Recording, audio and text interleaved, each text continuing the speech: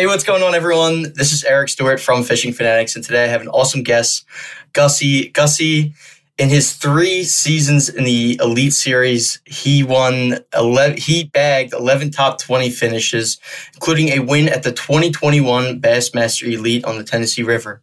Jeff is also an established outdoor writer and has been featured in a bunch of outdoor magazines. So how you doing, Gussie? Pretty good. Just, we've had a couple events already to start the new season, and just at home here for a couple weeks and gearing up for the Classic coming up. It's actually at the Tennessee River, so had some success there in the past, and excited to get back to that place. Obviously, it's a special spot for me, and hopefully we can rekindle some kind of magic here in a couple of weeks out on that body of water. Absolutely, man. Well, let's just jump right into back in 2021, man, when you ended up winning it. What are you carrying over from that win to kind of this season coming up here soon on the Tennessee River? Are you trying to do kind of the similar things, or looking for something completely different? Well, I've been doing this for like 10 years. So fished the FLW Tour for 6 seasons, and then this is my 5th season on the Elite Series. So like, one thing that I've learned is these southern reservoirs are never the same. Like when you from 1 year or 2 years to the next, like water levels change. We're going to be there a month later than we were when I won that event. So it's going to be different. And then obviously, like with all the coverage now, there was no details really left out of what I was doing there. So, I mean, I'm sure, the spot's been fished hard, and I caught them all in one area. So, but that it exists, and I had all smallmouths there, which they didn't expect. A smallmouth has to be 18 inches to keep on that body of water, so they got to be pretty big.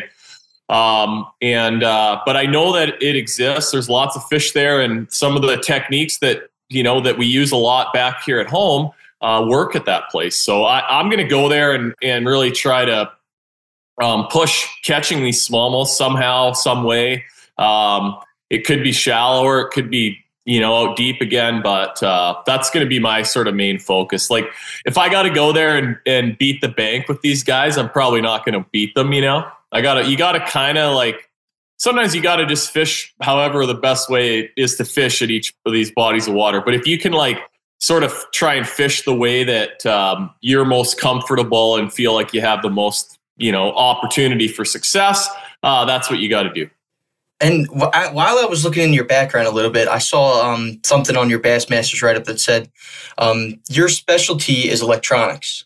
So that offshore kind of brand of fishing where you're not necessarily on a bank and you might be drop shotting for a couple of these smallmouth, but what about electronics do you think works really well with your fishing? Is it because you're offshore and you're kind of throwing those deeper jig style baits, or what about electronics do you really like?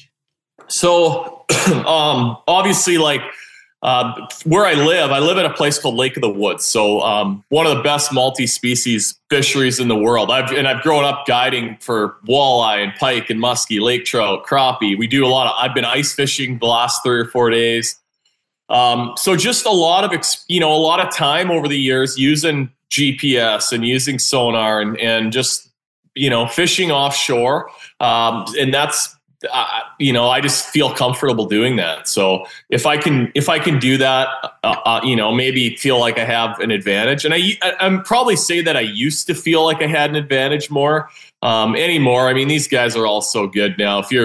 Everyone that I fish against on the Elite Series is, they're the best. So it's they all can do it. And the sonar now has gotten so good with, I had the guys at Hennessy Outdoors in Tennessee help to rig my electronics on my boat this year. And, everything's just working awesome. It was a real treat to kind of get to do that. Nobody's missing anything if those fish are down there. Mm-hmm. Yeah, I've been looking into live scope myself from Garmin and a couple other ones like these for Lawrence and Humminbird. And I got to tell you, I'm completely blown away about what they can do. I mean, I'm used to just kind of like a side imaging scan when just rolling down the river. But when you could just sit in a spot and kind of look around what's underneath you, it really is a weapon. It's Yeah, it is. And like, do you need that stuff to catch fish? No, but if you want to like fish tournaments and, just if you have the means and you can, it's so fun to use. And I couldn't, every single day that I fish, no matter whether I'm in Canada or Florida or in between, I'll catch a fish at some point during the day, and I just think to myself, like, I would not have caught that thing if I didn't have this. Like, it might just be that you see a stump or a clump of grass or a boulder, when you shine out away from the bank and you can cast your bait over there and you're hooked up. So, and then sometimes you just see the fish too, but it's good or bad. I mean, I've grown up like old school fishing. I mean, I used to have a paper map in my hand, and you'd have to line up the point off the green boathouse and the eagle's nest over there. And it's changed a lot with GPS and all the technology that we have now. But at the same time, it is fun, and it makes finding and catching fish a lot easier than it used to be. Absolutely. I think it's good to have that kind of old style where you're just at a lake and you have to look at the bank and kind of the structure of the bank to see, where you think fish are going to be, kind of like that think like a fish mentality. But then when you add in those electronics, it's like, oh shit, here we go. Yeah. We got a whole new game plan. But that's awesome. And one thing I always like asking professionals too when they come on the podcast is, you've been an experienced pro for about 9 years now, and one of the things I always like saying is, like, what's your story from kind of, fishing up maybe with your parents or fishing up with your friends, kind of growing up, maybe you fish collegiately, and then kind of how you got started in professional bass fishing today. Just take me through that story a little bit. Yeah. So kind of unorthodox way that I did it. I from a young age, I loved fishing. All I wanted to do, we have a big hometown tournament here at Lake of the Woods in Kenora, where I live, called the Kenora Bass International. And it's a big community event. It used to be a 2-day tournament. The last 20 years or so, it's been a 3-day tournament. But my parents, they had a kids tournament off the dock, like while the big one was going on. So I did that when I was, 7, 8, 9 years old. And then for my Christmas present, when I was 10 years old, my parents got my dad and I an entry fee into the tournament the following summer. So that was sort of my, I was young. My dad fished, but didn't bass fish, like fished for walleyes and trout, just more like fish that you ate. And we did it. And the first year, our goal is to just like catch a bass so we could walk across the stage and weigh in, and then after a few years, like, we really enjoyed it and loved it and fished some other smaller tournaments over the summer. And we, after a few years, we started to get competitive. And, ever since then, that's just been my life's kind of revolved around fishing all these tournaments. And then in my late 20s, I was guiding a lot, deer hunting, fishing, ice fishing, anything, just staying busy, trying to avoid having to get a real job. And I went to university kind of I always tell people, on the Keep Mom Happy program, because I wasn't sure what I wanted to do. And, looking back now, I wish I would have taken like some business or marketing stuff, but I just kept fishing a lot. And then had a friend from Minnesota that kind of had the means to help me out and paid some entry fees for me. And I just kind of jumped right into the FLW used to have these FLW Tour Opens. So they were a 4-tournament series, and the main tour was a 6-tournament series. So in 2012, I fished the Tour Opens and actually qualified for the full FLW Tour. Started doing that the next year. And that's kind of where I'm at. I've actually never fished a Toyota Series or an Open or a BFL. I just went straight to the kind of top level. And I've had a lot of hardships along the way and got my butt whipped many times and learned things the hard way. But I kind of did good enough to just keep after it and keep at it. And, now over the last few years doing it is, I've been to a lot of the lakes now.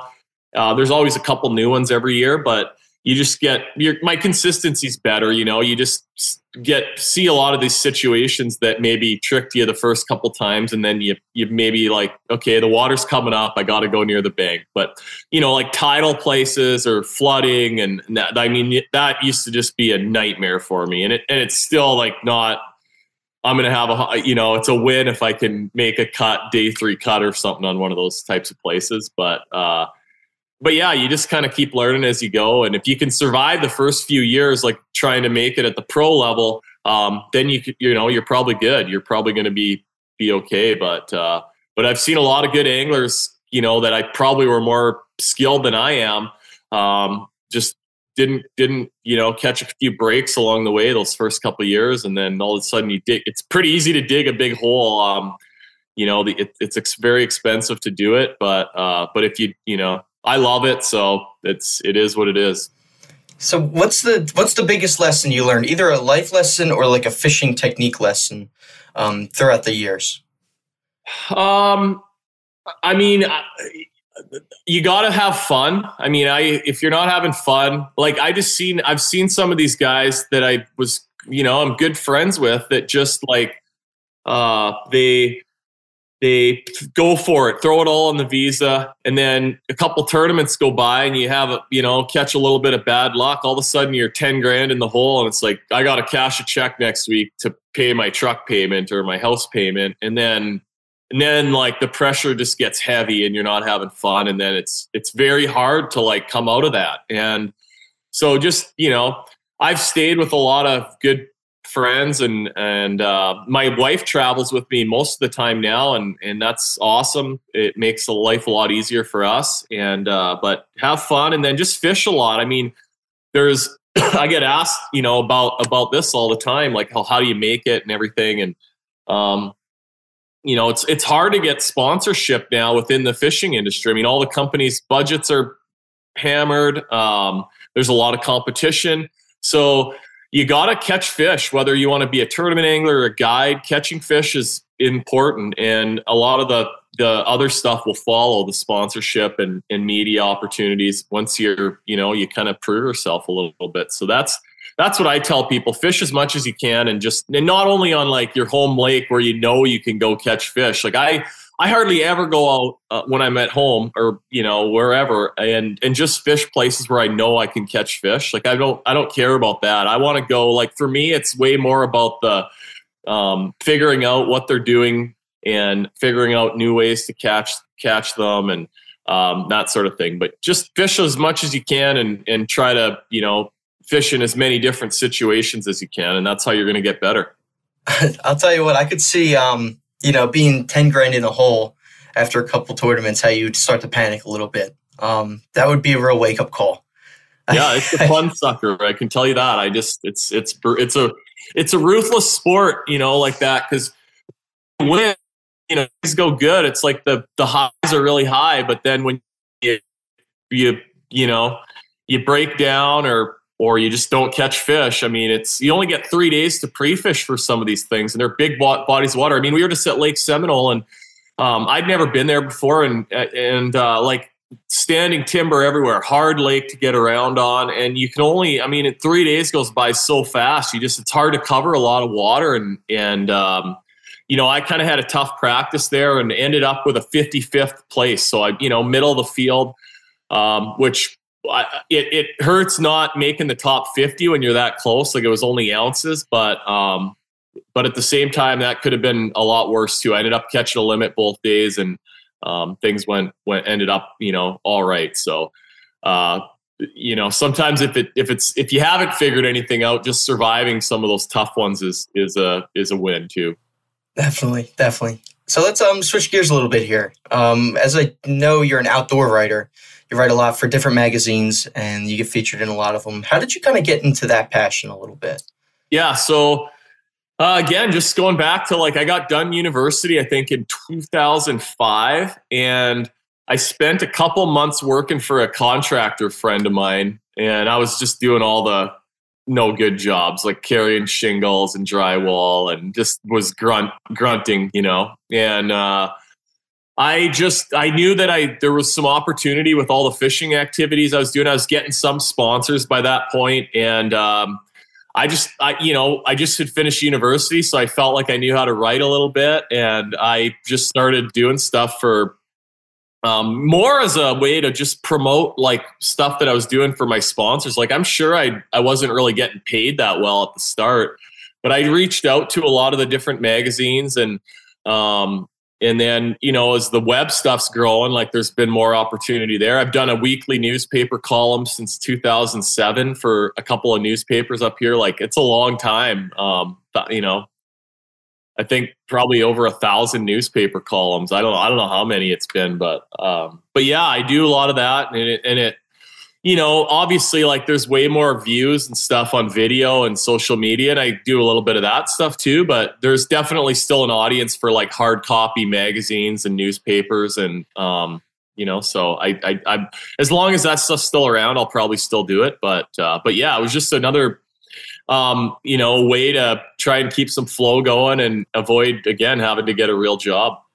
I love it. Especially when it's writing about fishing too. I mean, I'll read stuff about fishing all the time with different tactics, or even about how someone did on a specific tournament, even if they might not have come in first, but just like what they were thinking about before, during, and then after they did the tournament. It's pretty cool to like read about or even listen to about on like a podcast setting for sure.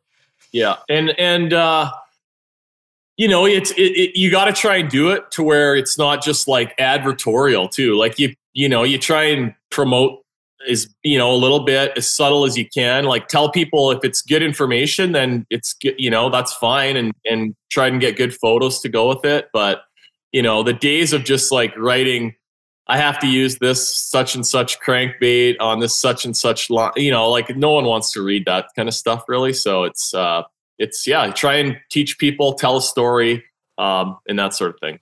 I love it. All right, so let's wrap it up here. I always like asking everyone, what's your PB smallmouth and largemouth? Big smallmouth 7.60. That one came from Sturgeon Bay on Lake Michigan. Probably around 10 years ago now. I mean, it was a while ago. I fished there for years and years, the big Sturgeon Bay Open in May, and anymore. I miss it a lot now. I'm going to miss it again this year. It's just tough with our elite schedule. But that was that. And then big largemouth, I actually caught in an FLW Tour event at Pickwick Lake. And it was in 2014, so almost 10 years ago as well. But it was a 10-pound, 12-ounce largemouth. Caught it on a football jig. And just, you know, it was my lucky day. I was leading the event after day one, and you know, ended up having a pretty good tournament, but I didn't keep up the 25-pound average that I had going the first day. That's a pretty good start, though. I mean, yeah. that's not bad. Yeah, when you get your biggest one in a tournament, I mean, that's always good. Last year, I had my biggest fish of the year. I think I caught in the Lake Fork event as well, and won a big fish bonus. So yeah, every so often that works out, and you know, when it does, it's a good thing. I love it. All right, Gussie, let's tell everyone, all the listeners, where people can find you and kind of follow along in your success on your social medias and all those different platforms. All right. Yeah, no, I'm on Instagram and Facebook, Gussie Outdoors, Jeff Gustafson on Facebook, and, you know, got a YouTube channel. I do a little bit of stuff on there, but yeah, and then just follow along the Elite Series at Bassmaster.com. And yeah, I mean, if anyone has any questions, I'm pretty easy to find, and if you send me a message, I'll get back to you. So thanks for having me. Yeah, absolutely, Gussie. We'll have to do it someday down the road too. Get you on season 3. Sounds good. Keep up the good work. I appreciate it. Thanks. You just listened to the Fishing Fanatics podcast with your host, Eric Stewart. Feel free to check out our other podcasts and our other interviews on our channel on Spotify, YouTube, and much more. Check out our Instagram page, TikTok, and Facebook as well.